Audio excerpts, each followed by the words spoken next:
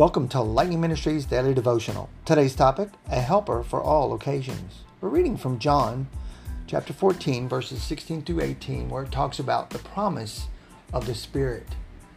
And where Jesus says, don't preach about anything until the Spirit comes upon you. You know, I realize that, or I guess I should say, I have a question. Do you ever wish for an emergency telephone line that rang in heaven? I'm sure we all do. But the truth is that we have something much better, the Holy Spirit. It lives inside of us to be our helper in every situation. You know, the night before Jesus' crucifixion, he warned his disciples that he was about to depart. You know, I guess that's a kind of a scary thing if we think about what he did. But we also have to realize, too, that it was something that he gave his life up to do. You know, the news confused and frightened them again, even though they had heard it many, many times, and this wasn't the first time that Jesus had spoke about his death. But the Lord offered his followers assurance that he would send another helper. You know, in this passage, I want you to understand that the Greek word for another means one of the same kind, signifying that the new helper would be just like the Son of God, a divine being. You know, as promised, God's Spirit came to dwell in us as believers on the date of Pentecost.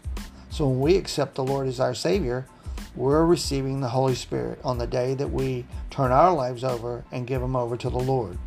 Now, I'll assure you of this, without the Holy Spirit, we'd never be able to live the Christian life.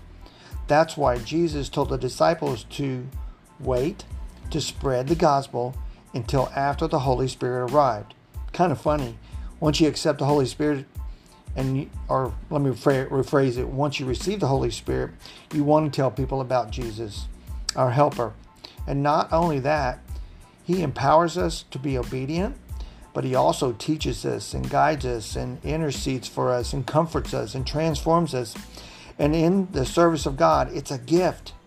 Now, whenever we're beset by the tough times or temptation, the Lord himself provides strength, hope, encouragement, and most of all, an endurance.